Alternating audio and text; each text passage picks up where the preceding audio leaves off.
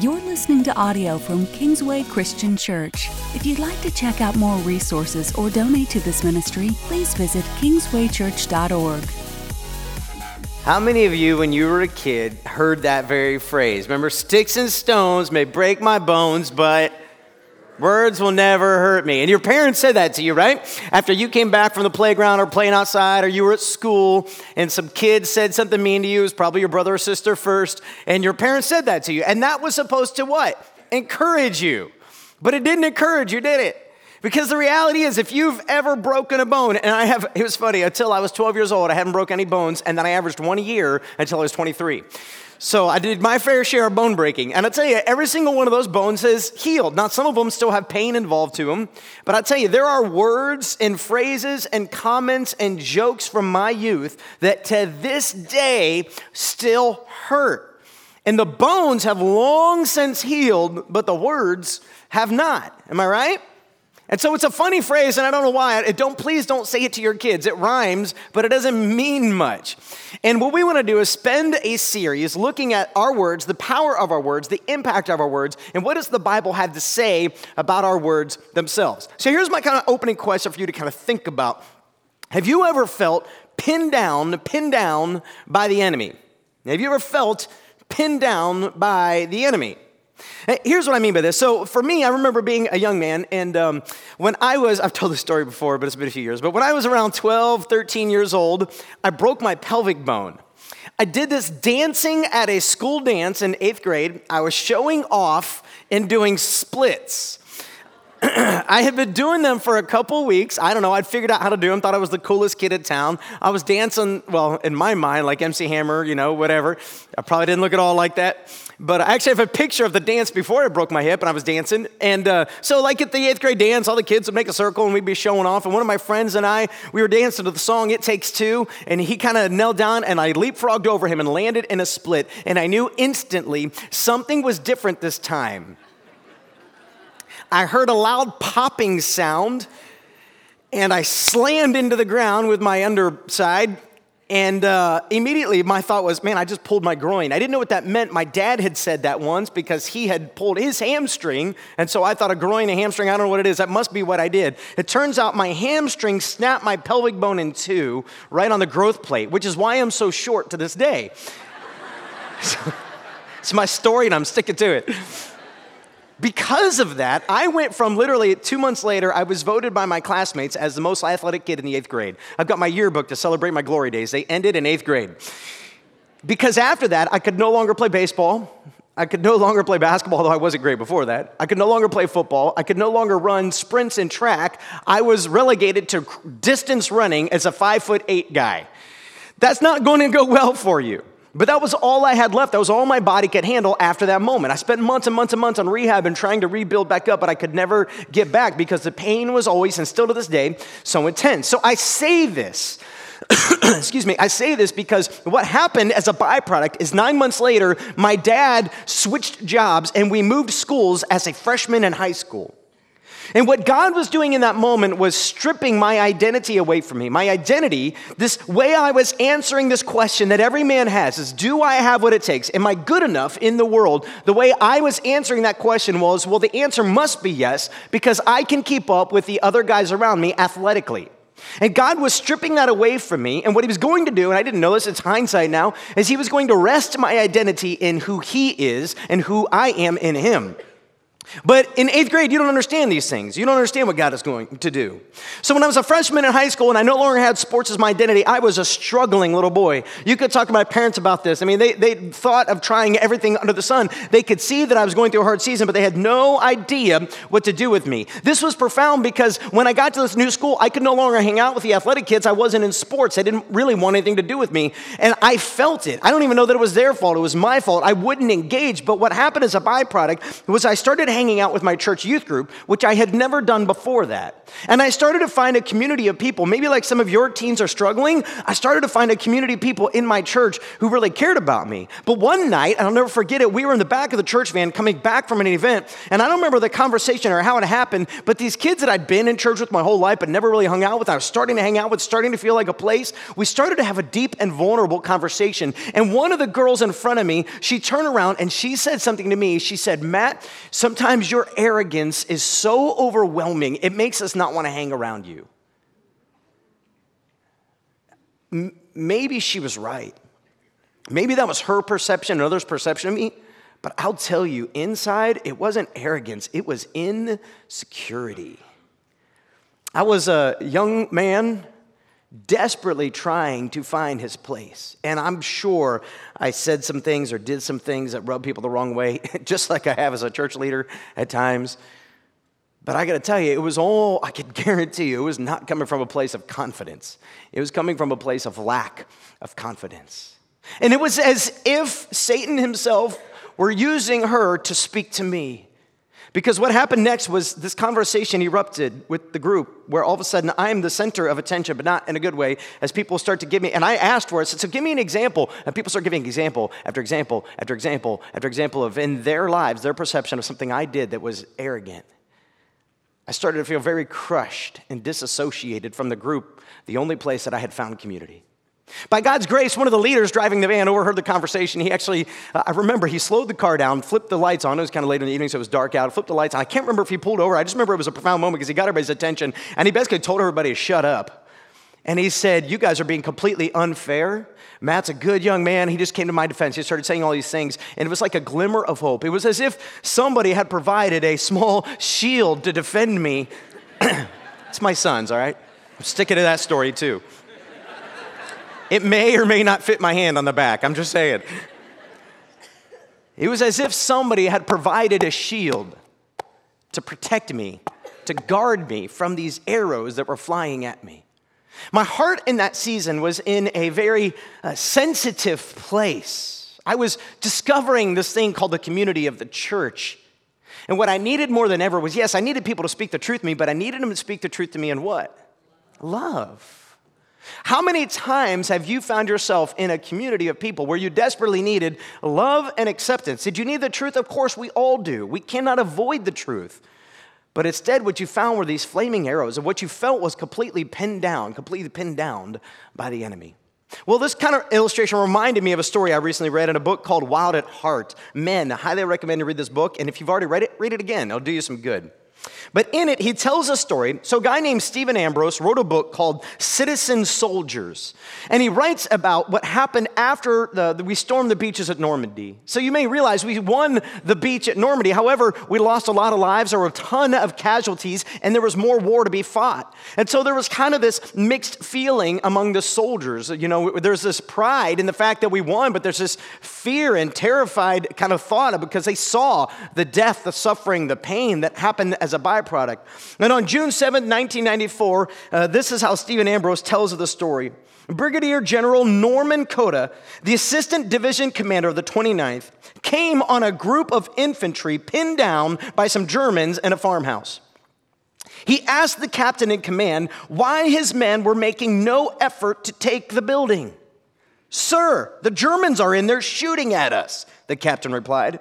"Well, I'll tell you what, Captain," said Cota, unbuckling 2 grenades from his jacket. "You and your men start shooting at them. I'll take a squad of men, and you and your men watch carefully. I'll show you how to take a house with Germans in it." Cota led his squad around a hedge to get as close as possible to the house. Suddenly, he gave a whoop and raced forward, the squad following, yelling like wild men. As they tossed grenades into the windows, Cota and another man kicked in the front door, tossed a couple of grenades aside, and waited for the explosions, then dashed into the house. The surviving Germans inside were streaming out the back door, running for their lives. Cota returned to the captain, and he said, "You've now seen how to take a house," said the general, still out of breath. "Do you understand? Do you know how to do it now?" "Yes, sir," they replied. Every guy hears that story like, yeah! But this is how we feel, right? We have this defeat on the beaches. Came through the cross of Christ. For those of us who've been doing this thing called faith for any length of time, we know beyond a shadow of a doubt that our identity is in Christ. However, it doesn't always feel like that when the enemy has us pinned down, right? Now, we've been told by Jesus, as he told Peter, that the gates of Hades will not prevail against his people, his church. Now, the gates are set up not to attack. Gates are set up to what? Defend, protect. And Jesus says the gates of Hades will not prevail. And yet, many of us don't attack the gates of Hades. Instead, we stay pinned down by the enemy, desperately trying to protect ourselves from the flaming arrows that he would shoot at us. Consequently, he's winning the battle because we're on the defensive instead of on the offensive. But I have a theory, just like the Brigadier General, I have a theory that many of us don't know how to take a house. Many of us don't know what to do with these attacks that come at us. So we do what almost every person does. We become Sauls, like in the Old Testament. And when we feel threatened, when we feel insecure, when we feel our little kingdom is in trouble, we grab a spear and we chuck it. So what does it mean to attack the enemy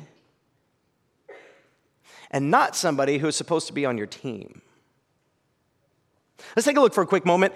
We're not really in the book of Ephesians anymore, but what a great place to start. Ephesians chapter 6, verse 10. A final word. Be strong in the Lord and in his mighty power. Put on all of God's armor so that you will be able to stand firm against all strategies of the devil.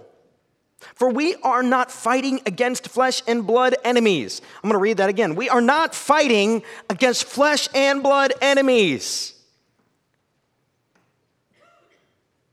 but against evil rulers and authorities of the unseen world, against mighty powers in the dark world, against evil spirits in the heavenly places. Do you realize all the different words he's using to help you understand? These are unseen, spiritual, dark forces. Verse 16, in addition to all these, hold up the shield of faith to stop the fiery arrows of the devil.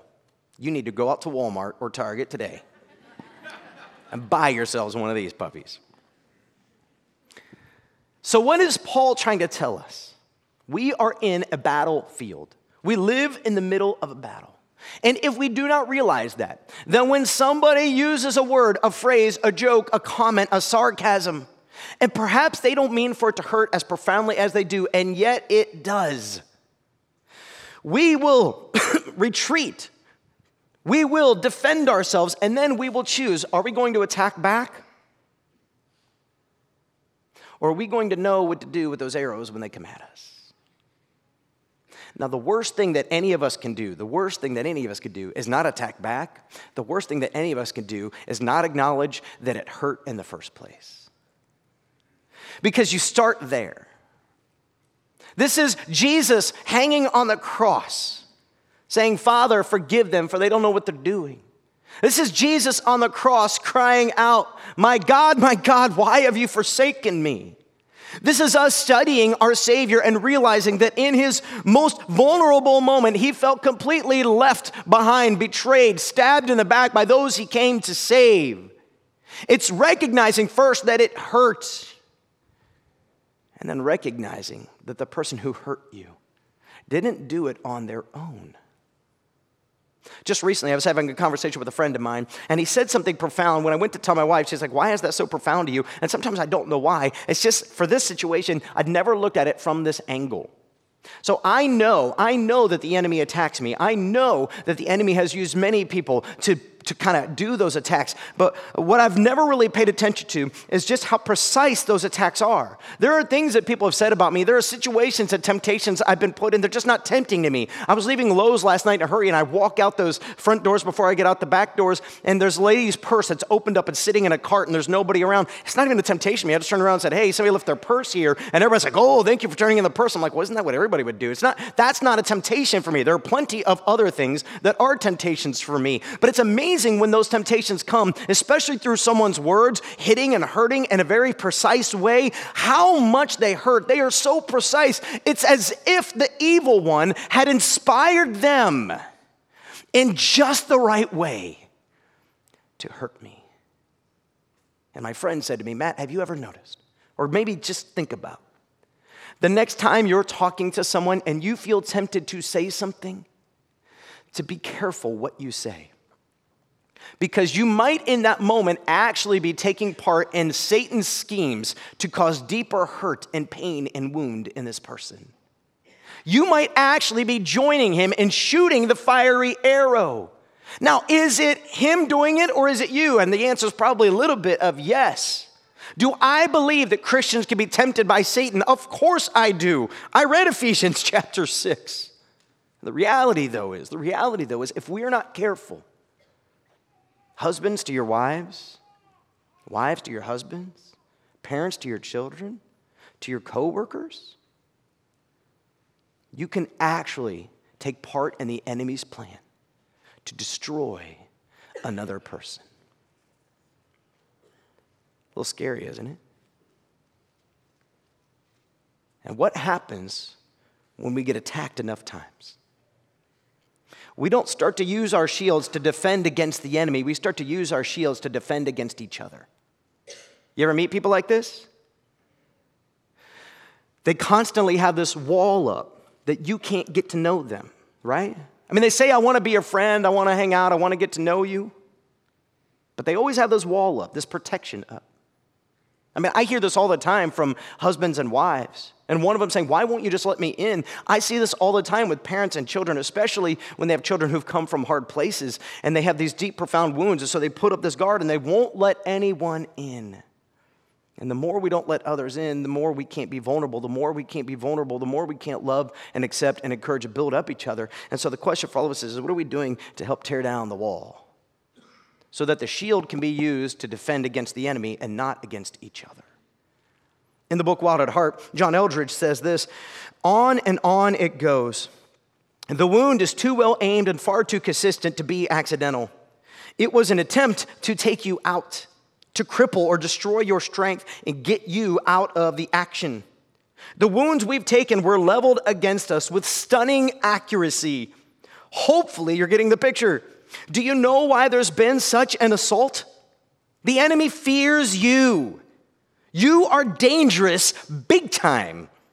If you ever really got your heart back, lived from it with courage, you would be a huge problem to him. You would do a lot of damage on the side of good.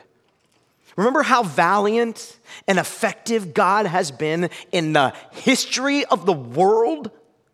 You are a stem of that victorious stalk. So are we going to use our shield to keep us from others or to protect us from the enemy? I know this. I've learned this about myself, so I'm guessing it's true about you because I see it in pastoral conversations all the time. When you live from your wound, you tend to hurt people and perpetuate the abuse. When you live from your wound, you tend to hurt people and perpetuate the abuse. And here's what I mean by that. When this thing that has happened to you, maybe at some point in your youth, that you're still using to define you yet today, that way, you know exactly what it is. I don't know how to name yours. But that thing that when somebody says it, when something happens, it goes right to the core of who you are. It goes back to something you did that is a profound failure of yours in your past, or it goes back to something somebody said about you, a name maybe that your parent or somebody said over you at one point, that thing. And when it comes back up again, it crushes you. And then when you live from that place, when that place isn't healed, it's not surrendered to Jesus Christ, and you allow him to come in and heal it, then what happens is you live from it.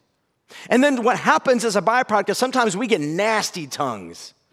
We start to attack and lash out and hurt others. And we feel like this is a way to defend ourselves. If I can hurt you before you can hurt me. You ever meet somebody like this? It's so easy to see it in everybody else, isn't it? It's so easy to see in other people's lives. You think, wow. Psalms 10:11, in the Message version, I just liked this version better, says this. The mouth of a good person is a deep, life-giving well, but the mouth of the wicked is a dark cave of abuse. So what the Proverbs are trying to do, in case you don't know this, the Proverbs is just a smattering of sayings created by Solomon. He searched the world, he studied God's creation, and he has all these sayings, and they all have these different pieces of wisdom for us. What he's trying to get to here is simply this. A good person brings out of them good things to give to other people. Are your words encouraging and challenging and building up? Can other people find protection behind your shield? Or is your shield, perhaps like Captain America, used to throw at other people to hurt them? You ever notice how he uses the shield in two different ways? And we often do the same thing. Hence why the mouth of the wicked is a dark cave of abuse. It's amazing how our mouths can accomplish two different things, really, right? It's amazing how our mouths can both build up and tear down, and sometimes in the same conversation.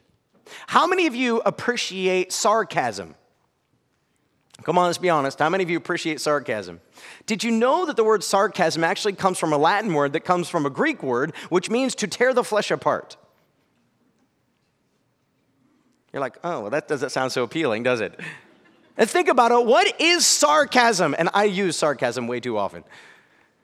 Sarcasm is our way of telling what we perceive to be a truth about somebody in a way that we perceive to be funny, but it's usually funny at that person's expense, right? So we're publicly, whether just in front of us or in front of others, teasing someone else. And we always say to that, we're teasing them, but the teasing, really what's it do? It separates the flesh. That's what it means, literally, to break down the word sarcasm. To separate someone's flesh. You might even argue it separates their soul. I'm not saying you shouldn't use sarcasm because I still think it's biblical, but I'm just saying. I'm just kidding. Proverbs 10:21 in the New King James says this, the lips of the righteous feed many, but fools die for lack of wisdom. So what I find fascinating about this little proverb is the fact that it's not a perfect one-to-one correlation. So normally, when you get a proverb like this, a piece of wisdom like this, there's some sort of comparison between the two. And there is here, but it's fascinating. So break it down what he's saying. Those who are righteous, those who are filled with the Spirit of God, they use their words to build up, to feed, to encourage. However, a fool will die. Why? Because he doesn't have any wisdom. But if you look at it, what he's saying here is the righteous should speak and should speak more, and they should speak life into people. The fool should probably do what? Shut up! But he doesn't say that. He doesn't say the righteous should speak and feed and encourage and build up, and the fool should keep his mouth shut. No, he says the righteous feed others and bring life, but the fool dies because he doesn't have wisdom. So then what's the takeaway? Well, to me, I think the obvious takeaway is what we need is more people speaking goodness. Because there's only two kinds of people here, according to this verse. Those who have righteousness to give away, to encourage, and to build up, and to feed the masses, to be able to encourage and build up, or people who are going to die because they need it. But what happens if the righteous never speak up? What happens if the righteous don't become a safe place to protect others, but instead use their words to hurt and attack others? What happens then? Well, then people die because they desperately need these words. But the righteous are maybe too busy, and I'm going to go beyond the verse now, but maybe the righteous are just too busy protecting themselves to become a safe place to protect others. In the van that night, if that youth leader hadn't made such a profound example to step up and to shut down what was happening, I could tell you my heart was crushed. I don't know what would have happened. I don't know if I would have stayed connected in that youth group. I mean, I was crushed. He gave me a glimmer of hope in a dark night. God did some things. He used their comments still to help grow me and challenge me. But I tell you, it was hard and it was painful. And I might have been tempted in that very sensitive season to give up and walk away. And if I had, I don't know that I'd be standing here today. Are your words a safe place for others to meet Christ? Or are you judgmental, condescending, sarcastic, constantly putting down? And if so, is it your own insecurities? Have you not yet rested yourself on who Christ claims that you are? Are you still living out of your wound? Because if that's the case, then what would it take to become a person of wisdom? James chapter 3, verse 7 says this: people can tame all kinds of animals, birds, reptiles, and fish. Notice he doesn't say children. But no one can tame the tongue. November 4th. No one can tame the tongue. It is restless and evil, full of deadly poison. Sometimes it praises our Lord and Father, and sometimes it curses those who have been made in the image of God. Think about that for a minute. That same tongue that you used 10 minutes ago, 20 minutes ago, 30 minutes ago to sing praises to God. The same tongue that sung about his glory, his power, his majesty, his righteousness. That same tongue is the very tongue that you may leave here today and look at your kids and say something terrible that's going to create a wound for the rest of their lives. It's the same tongue that you may look at your spouse and in a moment of frustration later this week, say something that goes way back to that profound wound that she or he has been carrying for a long time and hurt and pierce, and leave them wondering if you are a safe place for them to experience the love of God. That same tongue that reads scripture, prays, and says, in Jesus' name, amen, may be the very tongue that you use to lash out at somebody else at work. And not just speak the truth in love, but to criticize and to mock and to put down. Leaving them wondering what really is a Christian. Same tongue. You only get one. Which is why James says this tongue is so profoundly powerful. If a man or a woman can tame their tongue, they can control their whole body. He goes on and gives many illustrations of this. It's like a rudder controls a ship. You know, a big ship, tiny rudder. It's because that one rudder, if it turns to the left, turns to the right, it dictates where the ship goes. And James says your tongue is the exact same way.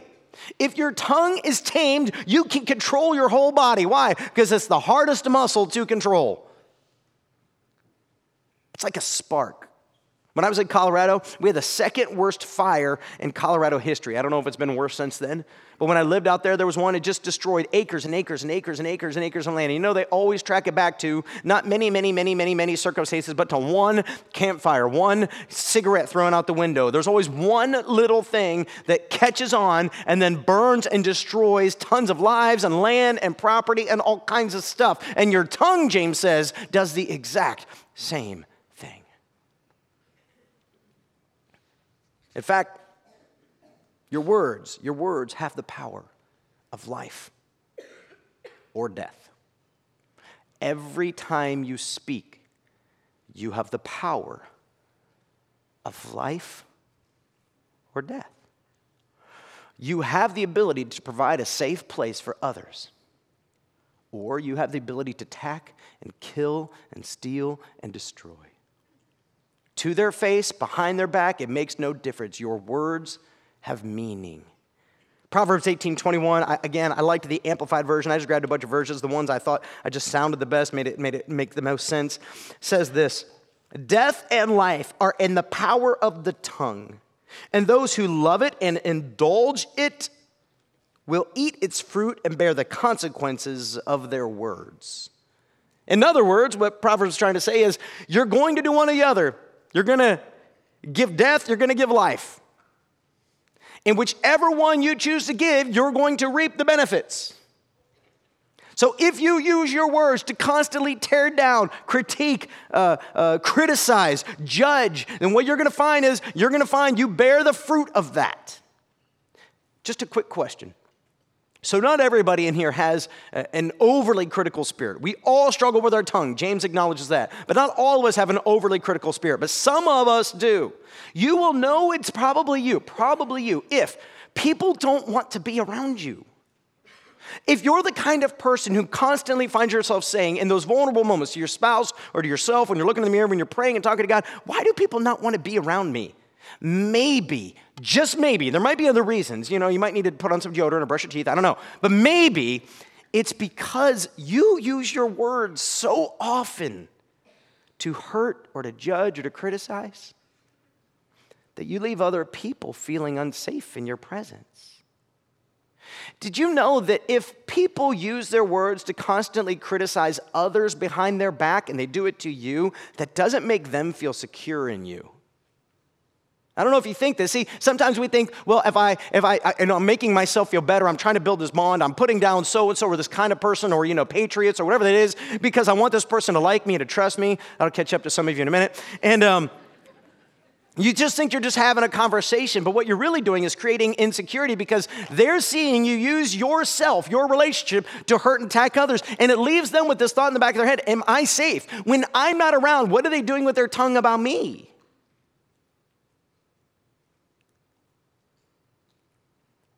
Are they building up? Are they giving life? Are they tearing down? Now, you have a choice to make in every conversation. And throughout this series, I just want to give a little bit more of wisdom.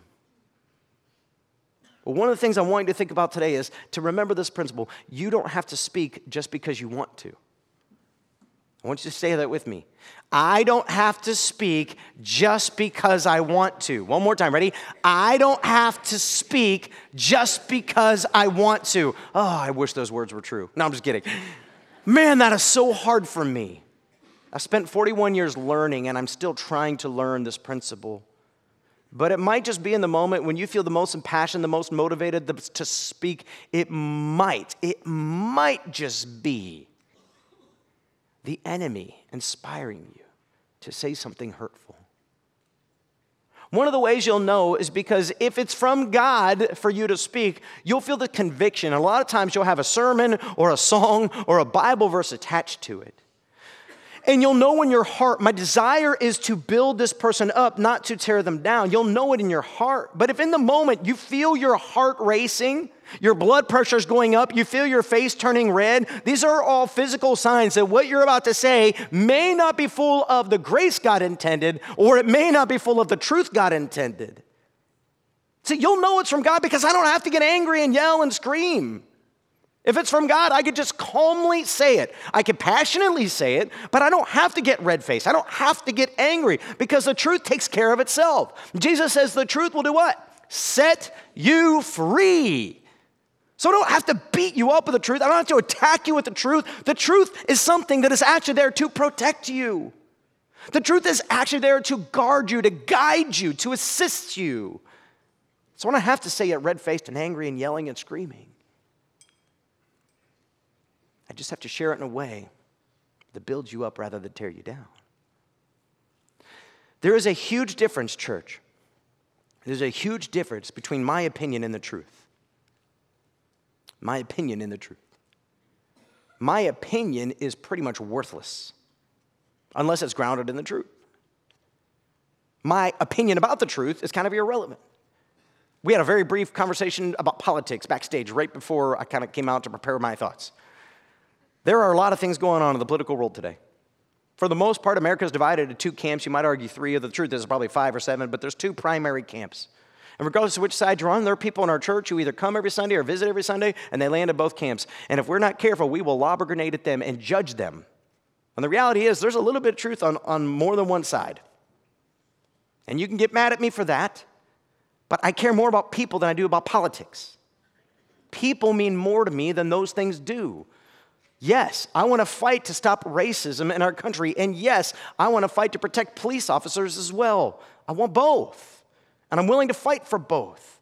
But I'm not willing to get into a conversation where I'm going to hurt you to have that, because it's not honoring to Christ. How will I use my words to give life rather than death? Parents, I just want to quickly say this. There are studies out there, and I heard that there are new studies out there that change the original data I heard, and so I'm not sure what the actual number is, but I can make the point this way. The old data said that for every negative word you use, you had to use 5 positive ones to overcome it, psychologically with somebody.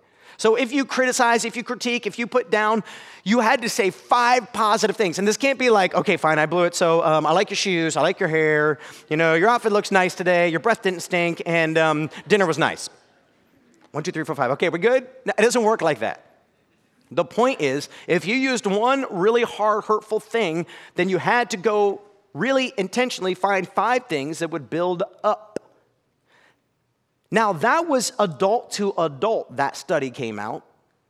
And at that time, the data showed that for adult to a child, a parent to a child, it was more like 15 to 1.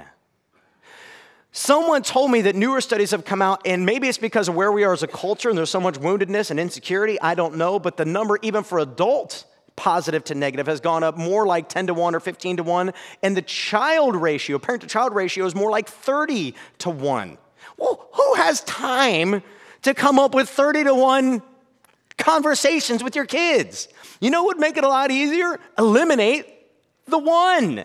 And then everything you say is going to be positive and beneficial and good for the building up of others. Man, that ought to be in the Bible somewhere.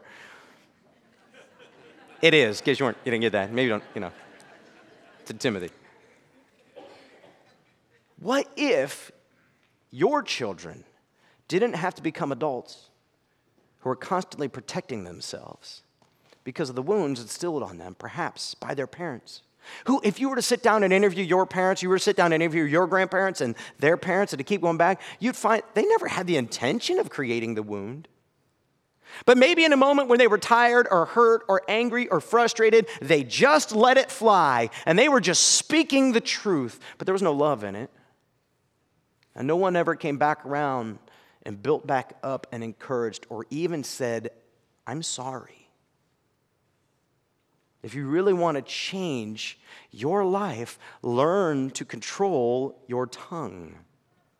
In fact, James seems to say, James chapter 3, verse 2, indeed, we all make many mistakes. For if we could control our tongues, we would be perfect and could also control ourselves in every other way. Okay, I want you to unpack that for a second.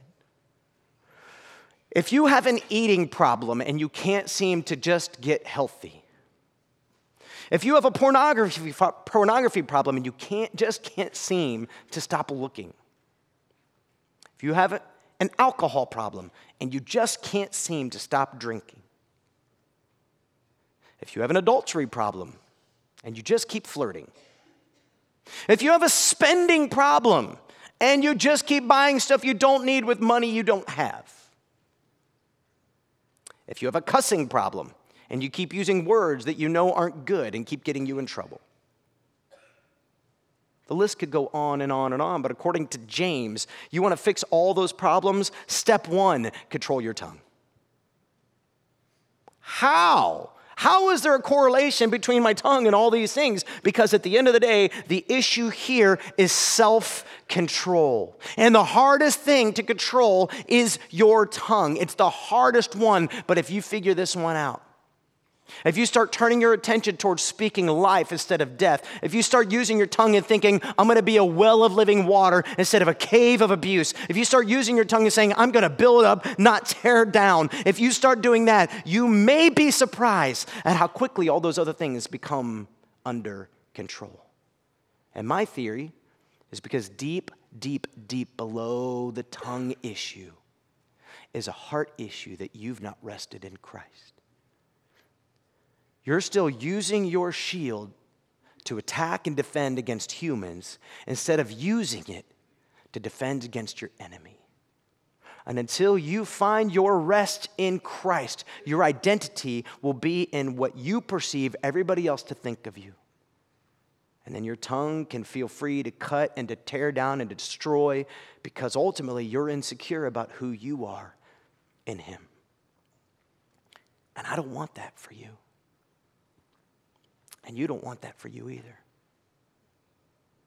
Recently had a dad from our church tell me after my last sermon 2 weeks ago on the family series, the passage about not aggravating children impacted so deeply. I've had many dads tell me that actually. And the reason why is because so many dads have used their tongues to hurt their children, to scare them, intimidate them, motivate them. I think you can only see one of those. But what the tongue really did was bring death instead of life. Here's how I want to end this message. We're going to go into a communion time. This is the perfect opportunity. Now, just communion service, hang on, I'll give you a chance. Just sit for a second. This is the perfect opportunity for you to decide today to be different. What I'm going to ask you to do is as you go into your communion time today, I want you to listen to what the Spirit has to say to you. Listen to what the Father has to say to you. And just say, God, would you reveal to me all those ways that I have used my tongue to tear down rather than build up? I want you to seek the Lord in this time, okay? Communion is a remembrance of the grace and the mercy and the forgiveness of God. So use this time to pursue Him and say, God, is there anybody in my life I need to humble myself and say, I'm sorry. I'm sorry I hurt you in this way. I'm sorry that I said this. I'm sorry that I did this. And then pray for strength. God, help me, please, because I don't want to do this. It's going to be hard. It's going to be painful. They may not forgive me. They may not receive it. They may even cut me back. But God, would you come and be my shield of faith? God, would you come and protect me in this conversation? And then you're going to take rest behind the shield of faith, trusting that God is your warrior. God will fight for you. God has your back. And when you believe that, you have the strength you need to do what you need to do. If God reveals to you somewhere that you have used your words to hurt, to cut, to bring death instead of life, what you're going to do this week is intentionally seek ways to build up. You're going to go out of your way. And every time the enemy brings you an arrow to shoot at them and go, yeah, but, you're just going to take it, stick it back inside, say, that's not the purpose of this arrow. This arrow is for something else. I'm going to put that back. Instead, I'm going to look for something, anything that I can come up with that's going to build them up and encourage them. And I will tell you this, you will watch the people in your life come alive in your presence. I'll close with this. I think I've used this before. I remember when we were in a hard place personally a year or so ago. And I was standing in my family room. I was kind of having my own little pity party. My kids were in bed. I was talking to my wife. She had been hearing this pity party for quite some time. And I remember her looking at me and she said, Matt, I see something in you that you don't see. At this point in my life, I was feeling like I had failed in 18 different ways. And my wife looked at me, she said, I see something in you, something great that you don't see. I saw it the day I met you. The reason I married you is because I saw it. And she went on to say a number of other things that I'll save. But in that moment, I was in such a delicate place. She had this ability to either destroy me or to save me. By God's grace, she took the wiser path. It didn't fix everything that day, but a little seed was planted in my heart that somebody who knows me better than anybody, somebody who could see past all the actions and words and things I've ever done, somebody who knows me the best, sees something great in me. And if they could see it, then maybe I can see it too. That is the power of words. Let's pray. Father in heaven, I'm just going to ask right now. We're going to have a few minutes to just seek you. God, would you come and speak into our hearts?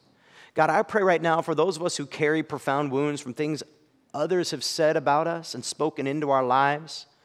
God, I want to pray right now that you would use this message and this series to reveal to us your view of us, that you are God and you are good and you are not there waiting to crush us and destroy us with whatever truths it is you see about us, but instead you long for those truths to set us free, to build us up, to empower us to storm the gates of hell. So God, I pray for this room. I pray, God, that whatever wounds we carry, would we find them healed in Christ. God, teach us to be a people who use our words to build up rather than tear down. We ask this in Jesus' name. Amen. Take a few minutes just to be with Jesus right now.